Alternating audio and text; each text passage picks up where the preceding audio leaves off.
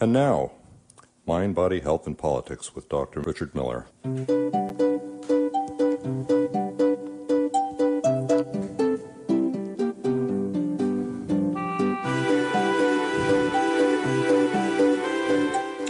Welcome to Mind, Body, Health, and Politics. I'm your host, Dr. Richard Miller.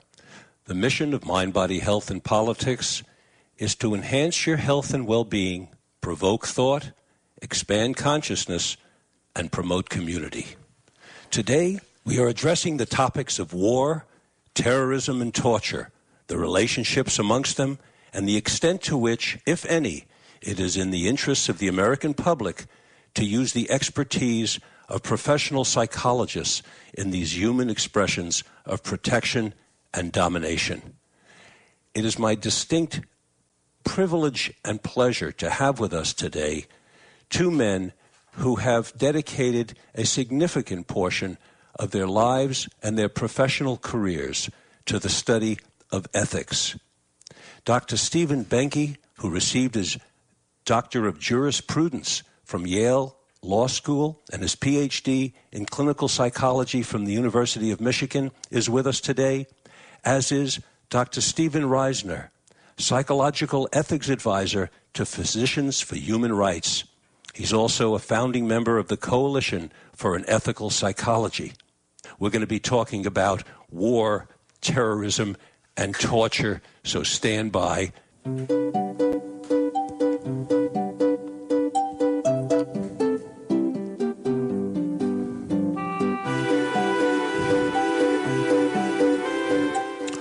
Stephen Benke, welcome to Mind, Body, Health, and Politics. Are you with us? I am here. It's a pleasure to be here. Steve Benke was made chief psychologist at the Day Hospital Unit at Massachusetts Mental Health Center, a position he held until 1998 when he was named a faculty fellow at Harvard University's program in ethics and the professions. After completing this fellowship, Dr. Benke directed a program in research integrity in the Division of Medical Ethics at Harvard. In November 2000, Dr. Benke assumed the position of Director of Ethics of the American Psychological Association. He can correct me if I'm off here. I think that's the largest mental health organization on the planet. I think there's 150,000 odd members of the American Psychological Association. Our other guest, Dr. Stephen Reisner, as I said before, is a psychological ethics advisor to Physicians for Human Rights. He's a founding member of the Coalition for an Ethical Psychology, adjunct professor for the program in clinical psychology and senior advisor at the International Trauma Studies program at Columbia University. He's also assistant professor of clinical psychology at the New York University Medical School. Outstanding credentials, both of you, and thank you for being with us today. Our topic today is to look at terrorism, war, and torture.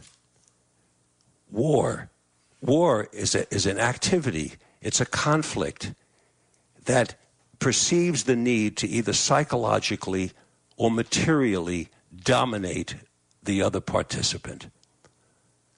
Amongst humans, the perceived need for domination often arises from the belief that either an ideology or a belief is so incompatible or a resource is so scarce that one needs to dominate another group.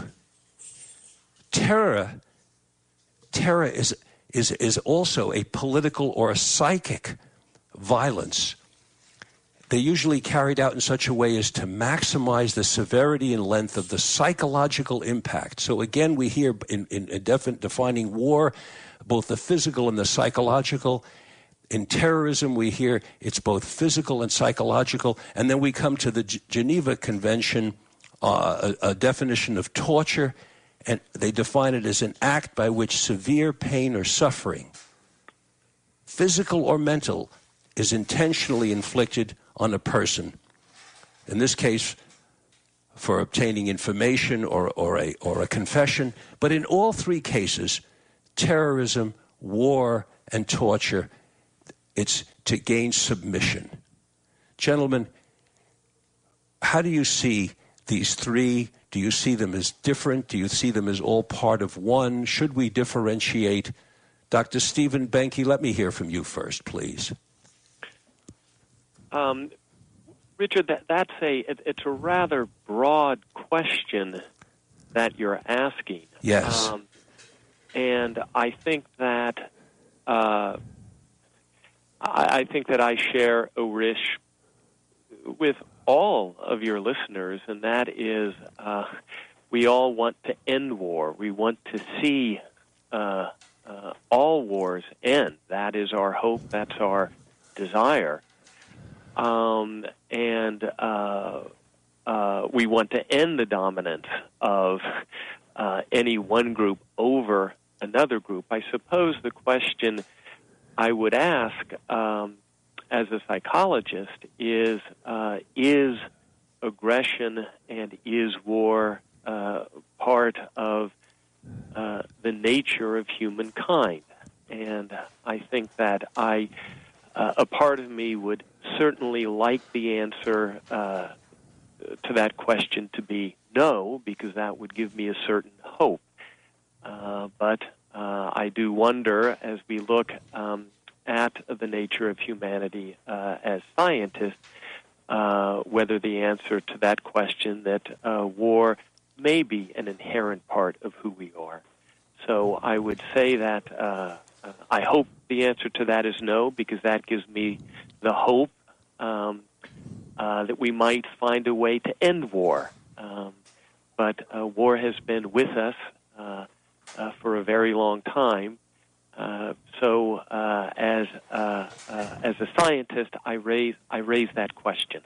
Stephen Reisner, Stephen Benke has approached this from the larger picture, starting with war, because one could view terrorism and torture as outgrowths or expressions within war. What is your opinion? Is war part of the human condition? Well, this has been a discussion that psychologists have had since, I think, the beginning of psychology. Freud and Einstein had a famous interchange over the question of why war, and was war an innate human expression of aggression, or was it the consequence of certain conditions?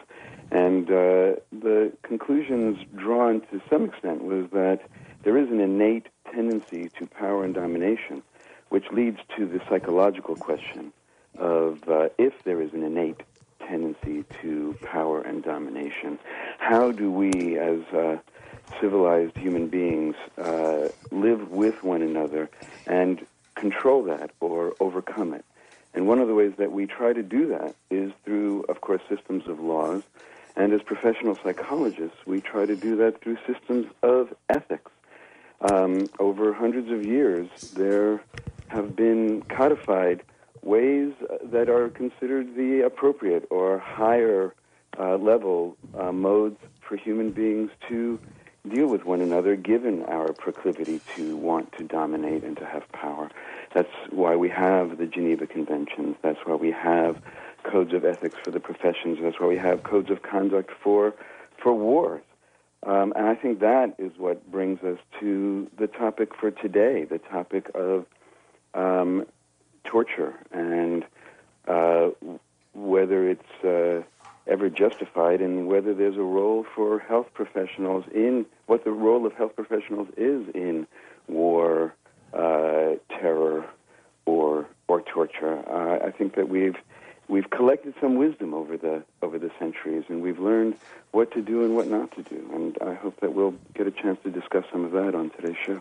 Richard, and let me say that I think that was very well said by Stephen Reisner. And there is many laws that govern human behavior, but there is also a law of war that governs how wars are conducted. And that may seem ironic to many listeners, but the laws of war are for precisely the reasons that Stephen articulated. That is to set rules governing how aggression is expressed. But gentlemen, who are these rules for? Are these rules actually for the men in the field, or are these rules for the leaders sitting back in the comfort of their offices and their homes? What's the reality here? Well, Richard, I think you've started us off with two of the central questions that we want to be looking at. The rules that govern the behavior, and Stephen mentioned the Geneva Convention. Certainly, they are central to our thinking. But they are not, and let's be very clear about this, they are not simply for the people sitting back a distance from the armed conflict. Those are for the people who are likewise engaged in armed conflicts. And as we read the text of the Geneva Conventions, they are very clear about that. Well, the texts are clear about that, but when I try to translate that to an understanding for the average person, it becomes very difficult for me. It becomes difficult for me to understand how a piece of paper can say that we are not to inflict certain levels of pain and suffering on a person that we have in a room, which we might call a microcosm, but we could encounter that same person out in the field or in a foxhole and stick a knife in their eye. How is the average soldier supposed to make sense of this? How is the average soldier supposed to make sense when he's told you can maim someone in this room, namely called a battlefield or out there, but if you should capture him and now you have him in a bomb shelter or in some burnt-out building, you're not allowed to do something to him then? Well, how do you, as psychologists and men of ethics, I mean, what's your understanding of how the average person is supposed to relate to that? Well, I think this is why we try to discuss ethics, and we try to discuss laws, and we try to discuss the collected wisdom of the ages in cool times with level heads. And we think about these issues not when we're under fire on the battlefield, not when we're under attack.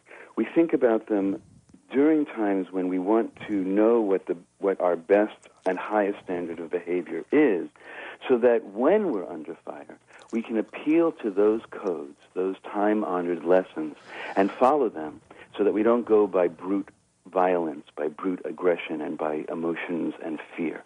And that's why we have those codes. We want to train those soldiers not when they're in the foxhole. We want to train them when they are at military school. We want to train them at boot camp in understanding when you're under fire, you can fire back. But when you have somebody in a room with you, you may not cause pain simply for the sake of torture to show for the sake of torturing them to get information. There are principles that are passed down from generations that hold for everyone, and torture, sexual abuse, violence against people based on their race or color. These are lessons that we've learned over decades and over centuries. So we try to train people in those and differentiate them. There's a lot of room for disagreement. There's a lot of room to try to stop war altogether.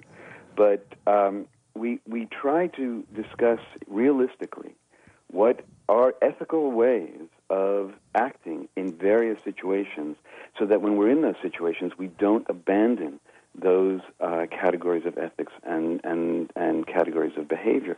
Now, I'd like to add something to the discussion, which has to do with health professionals. Stephen, could I just emphasize a point that you made that I think is so important? When you said that we make these rules in cool times when people have level heads, that strikes me as absolutely the right message, that we don't want to be writing the rules when people are in the heat of battle. I think one could argue that that is the worst time to be trying to be clear about what the rules should be. So, as I heard you, the two things you said is we want to write the rules, again, your phrase, in cool times with level heads, and then we want to train people in what those rules are so that by the time they hit the heat of battle, those rules are well ingrained in their behavior. I think that message is exactly the right message. Gentlemen, I need your help here. You're professional ethicists. I've studied ethics, but I'm far from a professional. I need help to understand this. I don't understand this notion of coolly making the rules when we're not in the heat of battle. And let me just go on kindly.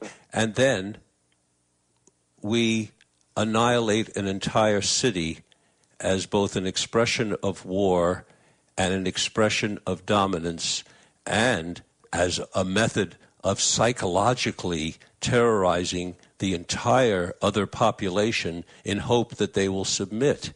Well, I don't get the connection between the coolness of making rules and then demonstrating to all these people that you've taught these rules to a willingness to take out 100, 1,000, 10,000, or 100,000 people all at once. Well, I mean, you're asking the most challenging questions of the history of ethics, and I don't know that we'll solve them. I think what I could say is that hopefully we learn from them for the future.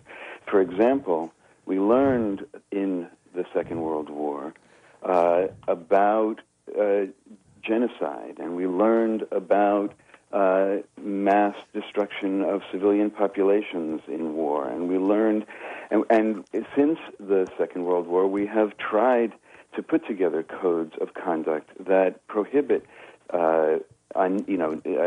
civilian deaths, that prohibit genocide, and that prohibit torture, and that prohibit things like research on prisoners.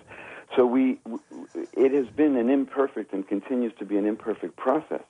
But the idea is that afterwards, when we look back with shame on what human beings have done to one another, that we try to codify through government, through international bodies, through religious precepts.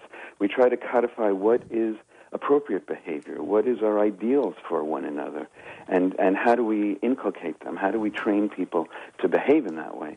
So yes, we're trying to learn those lessons, and I think that one of the issues for today's program is what has happened to the United States in the last 10 years, where we have lost those lessons, forgotten the time-honored lessons on torture, and the United States has become one of the nations that commits torture. And unfortunately, the reason you have the two of us on the show is because psychologists have played a key and vital role in restoring torture to the vocabulary of war. You're saying that as if the psychologists in some way have been misused, are you suggesting, by the American public? I'm saying not by the American public. I think that psychologists have been used. We know, it's not my thought.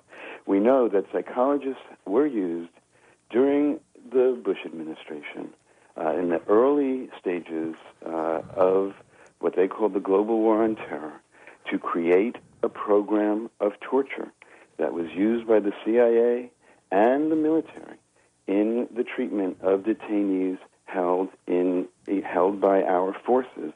And unfortunately, I'm ashamed to say this, psychologists were involved directly in creating the program, in overseeing its implementation, and in some cases in doing the abusive techniques themselves.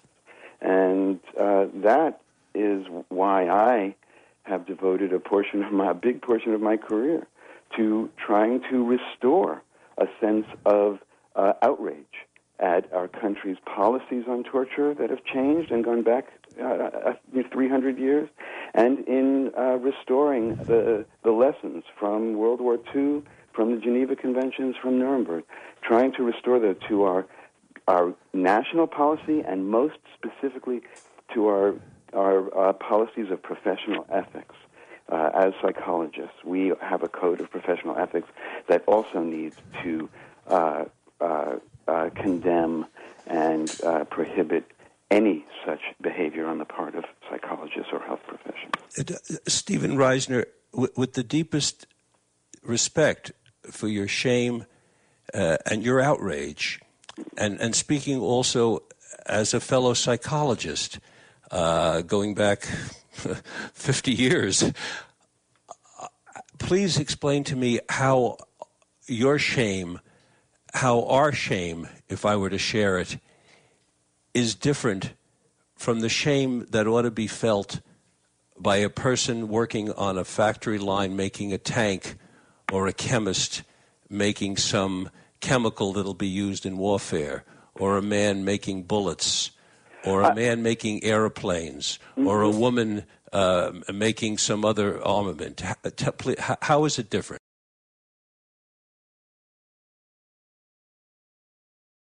You know, we can come at this from different angles, and what I would prefer to do is answer your question directly. How should a psychologist specifically be ashamed? And that has to do with the specific role of and ethics of a health professional, going back to Hippocrates. Health professionals actually adhere and are held to a different standard than other people, because we are trusted with the most vulnerable parts of people's mental and physical health. We are privy to confidential information. We are given attributes of we're given power over the physical and mental health of others, and we do that. We're given that trust because we promise, we take an oath to do no harm and not to misuse that trust. That's why on the battlefield, medics and ambulances are not supposed to be attacked. They're supposed to be seen as apart from the state power.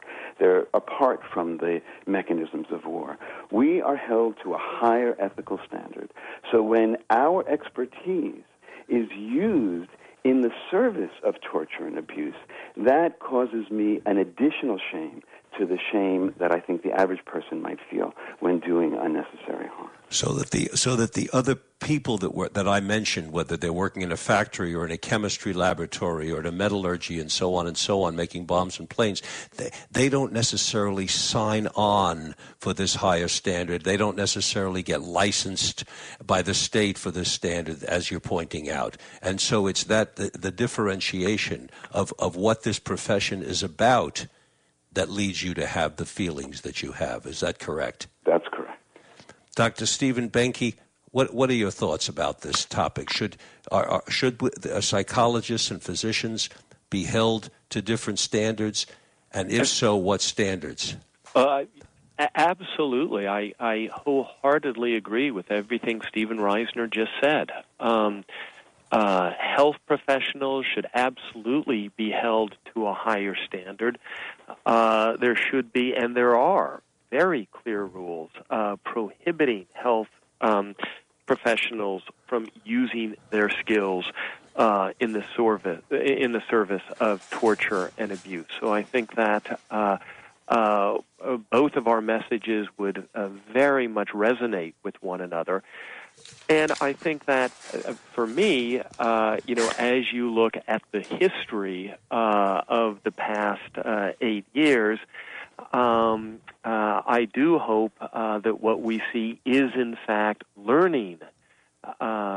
Stephen talked about our learning curve since the Second World War. I think, unfortunately, again, I don't know whether this is part of the human condition or not, but we have to relearn some of the lessons that we have learned. And I hope that over the past several years, we have relearned some of those very important lessons. And certainly central to that message is an absolute prohibition against any mental health professional involvement in torture and abuse. Well, I'd like to just add one thing to that. The question becomes, for me, how we relearn those lessons and how we are reminded of those lessons. And one of the ways is to hold people and institutions accountable for gross violations of the lessons of ethics and law that have been handed down and that we've all agreed upon. And I think that we need to include some accountability, because we have come out of a dark period, not only a dark period in terms of the nation being involved in torture, but a dark period in terms of psychologists and the profession of psychology being involved in torture. And it is not a period where the American Psychological Association stands out as leading the way in ethical practice. In fact, it's the opposite. The American Psychological Association, starting from the beginning of the War on Terror, starting in 2001, has repeatedly joined forces with the CIA, with the Department of Defense, in supporting psychologists' participation in exactly these kinds of situations and behaviors that now we're saying we should learn the lesson to prohibit. But during the time that it was going on, many of us spoke loudly and clearly to investigate, to hold people accountable, to challenge the APA's ethical principles, to become clearer, and to challenge the APA itself, to condemn what was known at the time as psychologists and health professionals' participation in unethical behavior. And the APA not only didn't condemn what was going on, but continuously found ways to support the continued presence of psychologists in those operations. That's why 13 major human rights and health professional organizations have called for an investigation of the American Psychological Association and their role in these practices in the CIA and the Department of Defense. Well, I think what one really needs to do is to take a very careful look at what the American Psychological Association has done in response to events that have unfolded in the public domain. Now, 25 years ago, 1985 and 1986, APA condemned torture. More recently, APA has condemned torture along with cruel, inhuman, and degrading treatment or punishment. APA has said that psychologists have an ethical obligation to report torture or abuse.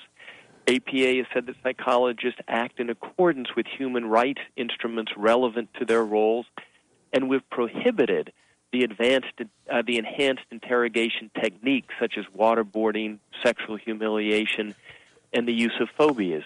APA has called on U.S. courts to reject testimony that's gained from torture or abuse. APA has said that psychologists may not act as consultants to interrogations in settings that violate international law, such as the Geneva Convention and the UN Convention Against Torture. We've amended the APA Ethics Code to make clear that there's no defense under the Ethics Code to violating human rights. So I actually think if you take a look at APA's positions on these issues, APA for a quarter of a century has stood very clearly as prohibiting any involvement of psychologists, certainly in torture, and using their skills in the service of torture or abuse. And I would actually invite anyone who is interested in APA's position, if you go to the APA, the website of the American Psychological Association, and in the search function, simply put in detainee welfare, you will get a very long list of all the things that APA has done to make our policies on this issue very clear. I would also want to be very clear that the APA Board of Directors has said very clearly that any psychologist involvement in torture and abuse cast a shadow across the entire profession. Let's stop right there. We're going to take a short break for station identification. Listeners, the telephone number here is 707-937-5103 should you want to call and ask a question of one of our distinguished guests. We're here at KZYX 90.7 FM Philo, KZYZ 91.5 FM Willits and Ukiah, and 88.1 FM Fort Bragg, and streaming on the web at kzyx.org. We're going to be right back for more discussion of psychologists' involvement with what is called torture and whether or not there should be accountability on those who are involved with it, including high-level government officials. Stay tuned. We're going to be right back.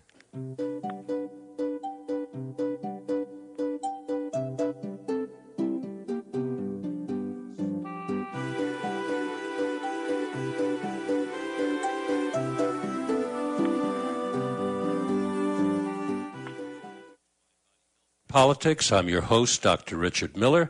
We're here today with Dr. Stephen Benke, lawyer and clinical psychologist, head of the Ethics Department, the American Psychological Association, and with Dr. Stephen Reisner, psychologist, ethics advisor to Physicians for Human Rights, two very distinguished professionals who have dedicated a significant portion of their lives to the study and practice of ethics. Question: should people who fostered what is called enhanced interrogation be held accountable? I want to play a clip for you right now. This is from our president, a former president and vice president of the United States. Tonight we are a country awakened to danger and called to defend freedom. Our grief has turned to anger, and anger to resolution. We also have to work, though, sort of the dark side, if you will. We've got to spend time in the shadows and in the intelligence world. A lot of what needs to be done here will have to be done quietly, without any discussion, using sources and methods that are available to our intelligence agencies, if we're going to be successful. That's the world these folks operate in. Gentlemen, that was the Vice President of the United States openly encouraging what he calls working on the dark side. How are professional psychologists to react when the Vice President of the United States says that? Well, Richard, I can tell you how the American Psychological Association reacted. When there were questions raised by virtue of memos written by the Office of Legal Counsel that appeared to give a very broad definition of what constituted torture, the American Psychological Association said, when we say torture, we mean this. And we talked very specifically about waterboarding, sexual humiliation, the use of phobias, mock executions. And when we said, the American Psychological Association, when we say torture is prohibited, we are speaking about these specific techniques. So we were very specific in terms of what psychologists are prohibited from doing. Well, actually, Stephen Benke has recommended that people take a look at the history of the American Psychological Association and their resolutions on these issues. And I probably am one of the few who has taken that up in some great detail. And the resolution that Stephen is referring to right now was only passed under extraordinary pressure from those of us fighting the APA in 2007. But way back in 2004, the International Committee of the Red Cross came out with their report about, well, actually it was leaked to the press. Their report was leaked that said that health professionals at Guantanamo were implementing, and I quote, an intentional system of cruel, unusual, and degrading treatment and a form of torture.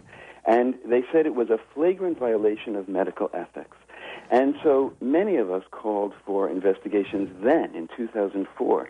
What the American Psychological Association did was created a task force on psychology and ethics, psychological ethics and national security, the PENS task force.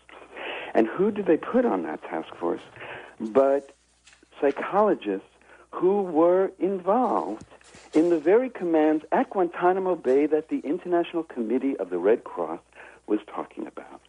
So they put Colonel Larry James, who was the chief psychologist of the Joint Intelligence Group and the head of the psychological advisors to interrogations at Guantanamo during the period the International Committee of the Red Cross was talking about. They put Morgan Banks, Colonel Morgan Banks, who trained the interrogators at Guantanamo in enhanced interrogation techniques. They put others from the CIA counterintelligence group. They put 6 military or CIA psychologists who were involved directly with military or CIA interrogation practices or research on the committee. And what was that committee to do? To determine the APA ethical policy on these practices of interrogation. Well, was that prior to 2007 when the... Yes, it was. That was in 2005. Well, let me interrupt you with a question here, please, Stephen Reisner. Mm-hmm. You heard me say earlier in the program that, we may have screwed up when we declared our independence and built our Constitution with regard to people of color and women. But we did go on to rectify that in the Civil War, and we did go on to rectify that in the early 20th century. And so we corrected those errors. It sounds like the American Psychological Association, where it might have done, quote, the wrong thing earlier on, did correct the errors, even if it took a lot of work, and sometimes it does. What would you like the APA? What would you like to have done now? What would you like to see now that the actual ethics standards have changed and corrected? What's next? Should there be accountability, investigation? What are you asking for? Well, I think that there are a number of things that Please. need to be changed with the APA, and I'm looking forward to working with the APA to help institute these changes. The first, of course, is questions of accountability, because the very psychologists who are involved in those commands are still being given awards by the American Psychological Association. There's cases against them. Ethical cases are not being investigated in a timely manner, and the APA the APA likes to argue as if this is the past. But so far, no one within the APA has been held accountable. And one of the reasons that it's hard to hold people accountable within the APA is because we don't understand how it happened that, for example, the ethics code was changed to permit military psychologists to follow law when it conflicts with ethics, how the ethics code was changed to abandon the Nuremberg principle that you don't do experiments on people without their informed consent, how the ethics code was changed, A. B, how people involved in these interrogation commands, in the intelligence commands involved in the interrogations, were continuously given the power to determine APA policy on the ethics of the interrogations. Those are great questions. Let's ask Stephen Benke, you're head of ethics for the American Psychological Association. Stephen Benke, are you policing your own organization? Are you doing a good job? Let's hear from you. Well, absolutely we are. Now, Stephen has made a number of points, so if I can simply go through them one by one, I think it'll be very helpful to the listeners.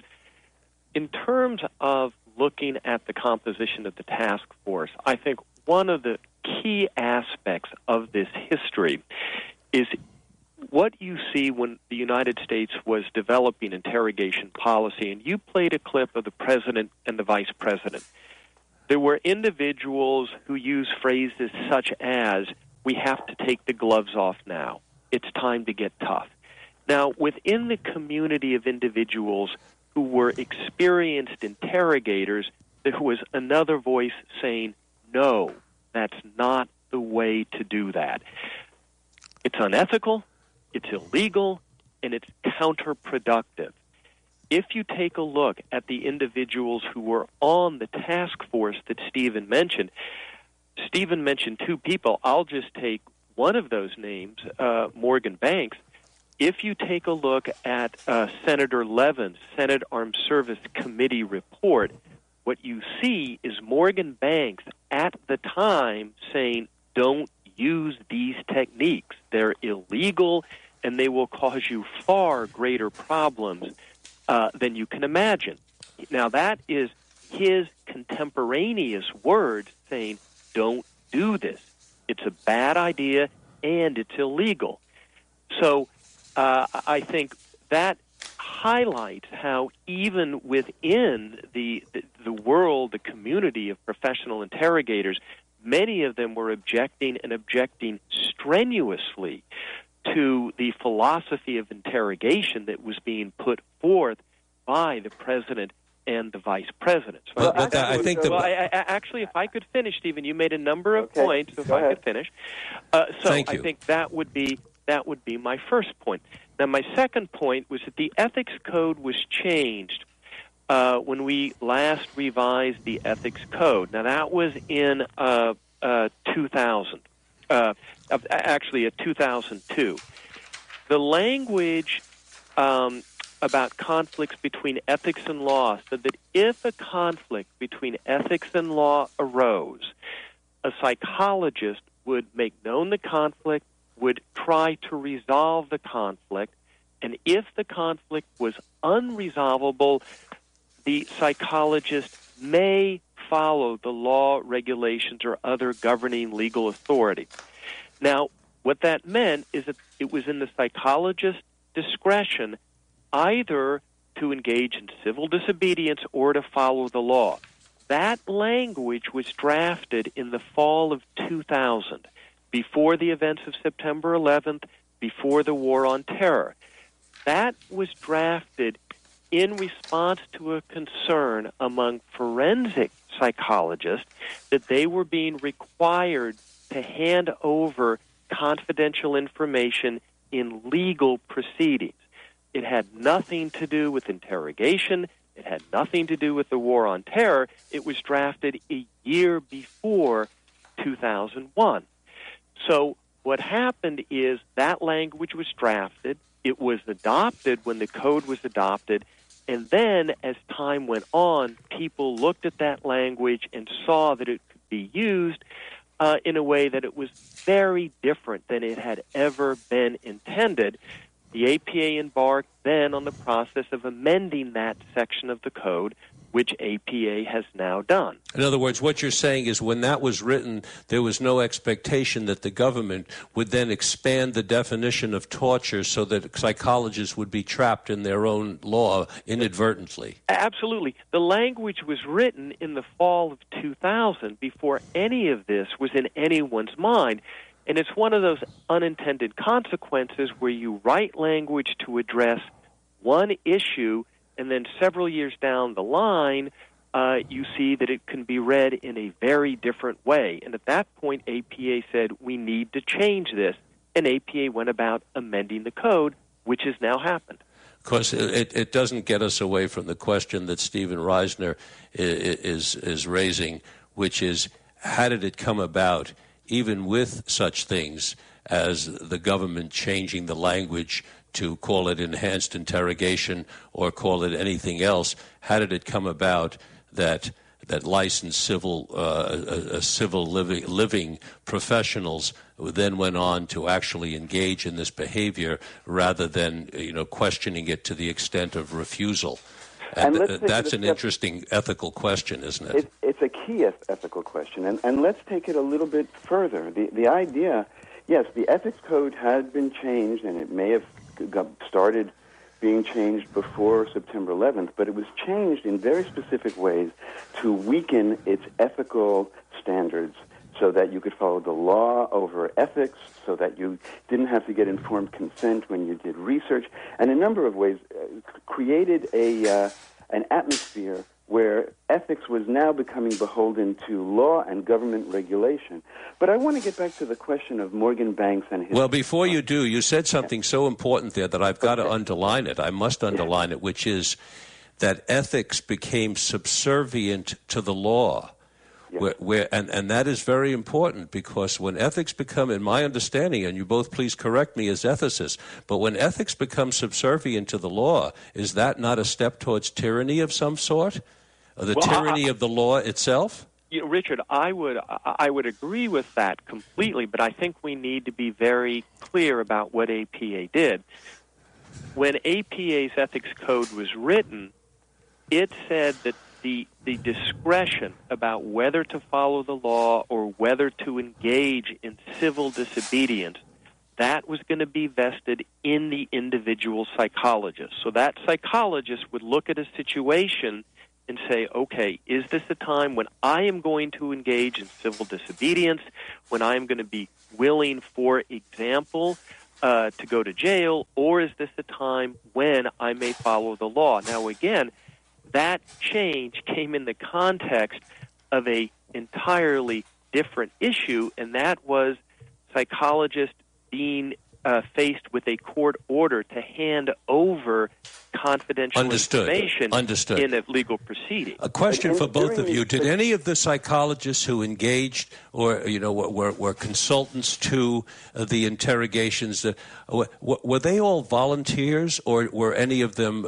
were they mandated, were they told that this is something they must do? That's an important question, because I'd like to know whether any of them were not volunteers, were told to do it, and then if so, how many of those refused, and do we have any cases of that?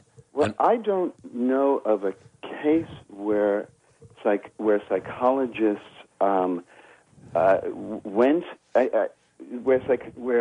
well, let me see. Psychologists in general and the military are a volunteer force.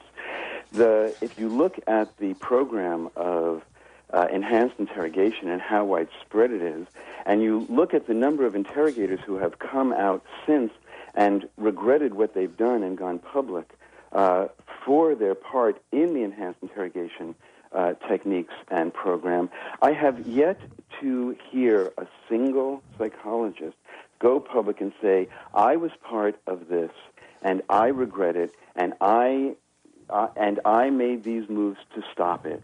And one of the problems with what Stephen Benke suggested about changing ethics from a professional standard to an individual standard is that it makes it much harder for psychologists to say no if it is left up to the individual and they don't have the full support of their professional organization. Well, of course. I mean, that's like leaving it to the man in the field rather than what you said before about training him in the coolness of military training rather than making a decision in the field. But, excuse me, we're going to take a call here because I promised. Let's take that call, Michael. Welcome to Mind, Body, Health, and Politics. You're on the air. Hi, Dr. Miller. Jeff Wright on the Mendocino Coast. Welcome. I have heard a Freudian slip, or in this case, I think a Freudian slam dunk that you, Dr. Miller, did this morning. I've heard Amy Goodman do it. I've heard it across the board, and I think it relates all the way back to corporations pressuring for profits in order to further the war machine and their political agenda. That Freudian slip is where people start to say company and they say country, and they correct themselves in mid, or they want to say company, and they start to say country, and they mean company. And it seems that the lines have been so blurred between those corporations and their agendas. You look at BP as an example in our country right now, and people can't tell the difference, and the ethics get blurred. So the Hippocratic Oath goes from do no harm to the hypocritic oath unless it's somebody who we can subjugate for profit or for political agenda. I think that's a great comment, and by the way, I don't know whether I meant it as a slip or I actually meant it, but I have very deep concerns about the influence of corporations on our government and on the recent Supreme Court decision which gave citizenship to corporations, and I would like to make that a topic of a future program. Right now we're going to take one more call, if I may. Welcome to Mind, Body, Health, and Politics. You're on the air. Great show. Thank you very much. You're welcome.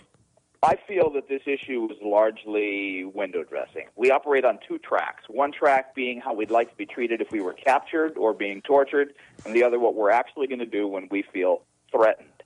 We've got a long history of this. Nuremberg trials are going on while we're doing the Tuskegee syphilis experiments. I was in graduate school in Pennsylvania during the Rwanda genocide, and I was a member of the Jewish Community Center, and we'd go down there and start talking about what was going on.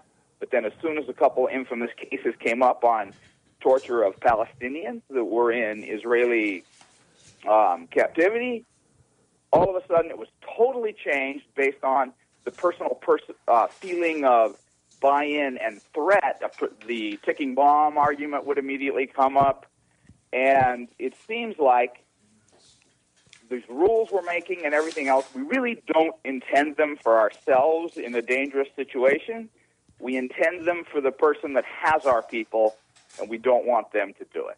Thank you very much. Gentlemen, what's your response to that last caller? I would say I think it's a wonderful point, and I'm going to get back to Stephen Reisner's first point about the importance of making rules when there are cool times and level heads. because we don't want precisely the dichotomy that this gentleman is raising. It's how would we like to be treated as opposed to how would we treat someone else in captivity when they have something that we believe they want. We don't want that kind of differential, and that's why we want to have clear rules that we train people well in, again, for exactly the reasons that Stephen Reisner started us off on the show talking about. And I would just say that the question that, the caller who spoke about company versus country, I think that does raise a very essential issue of who's making the rules, even when cool heads are applying. Are the people who are making the rules, do they have a vested interest, or are they independent ethicists and thinkers? I'm afraid to say that reason I think that there needs to be an investigation of the American Psychological Association is because the rules were made by people who had clear conflicts of interest, people who were in the military, people who worked for corporations that had contracts with the military, that the APA's work together with the intelligence agencies and the military was not considered a conflict of interest in making some of these decisions. When so I agree, cool heads but independent heads. Cool but independent heads. Gentlemen, I'm sorry I have to interrupt you. Dr. Stephen Benke, Dr. Stephen Reisner, thank you, deeply thank you for appearing with us today. I hope you'll come back. This is a topic that warrants a lot more discussion. Listeners, in 2006, a survey by the Scripps Center at Ohio University brought to us that 66% of Americans who identified themselves as strongly Republicans supported torture. 24% of those who identified themselves as strongly as Democratic who supported torture. In a 2005 U.S. survey, 72% of American Catholics supported the use of torture in some circumstances, compared to 51% of secularists.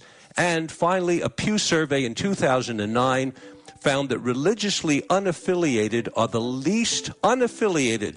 least likely to support torture, whereas a person claimed to attend church is more likely, by 62%, to support torture. This is a topic for us to continue in the future. It's important to the character of the American citizens. Thank you for listening to today's broadcast of Mind, Body, Health, and Politics, which is contributed to by our staff, our producer Ron Rogers, and our engineer Mike DeLaura. Join me in exactly 2 weeks at this time. Until then, this is Dr. Richard Miller reminding you that good health is worth fighting for and is essential for life, liberty, and the pursuit of happiness.